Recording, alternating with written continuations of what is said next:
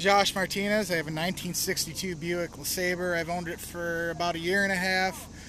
I've lowered it, redone the motor, put the exhaust on it, and still a work in process, but it's coming along.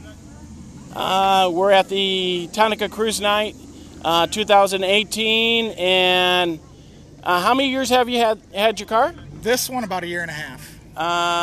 You got a lot of more. Yes. A lot more work to it. You got a lot more work to do to your car. Yeah. Oh yeah. A lot more money put into it. Oh God, yeah. How many years have you had it? I've owned this one about a year and a half. You got interior done.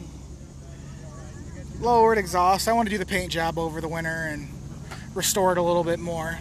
Redo the chrome and stuff. It's not a whole lot of work, but just money. More money than work. More money to do it, you know. Yeah, exactly. Well, thank you for spending some time with me. I appreciate it. No problem, Alan. Thanks. Yep.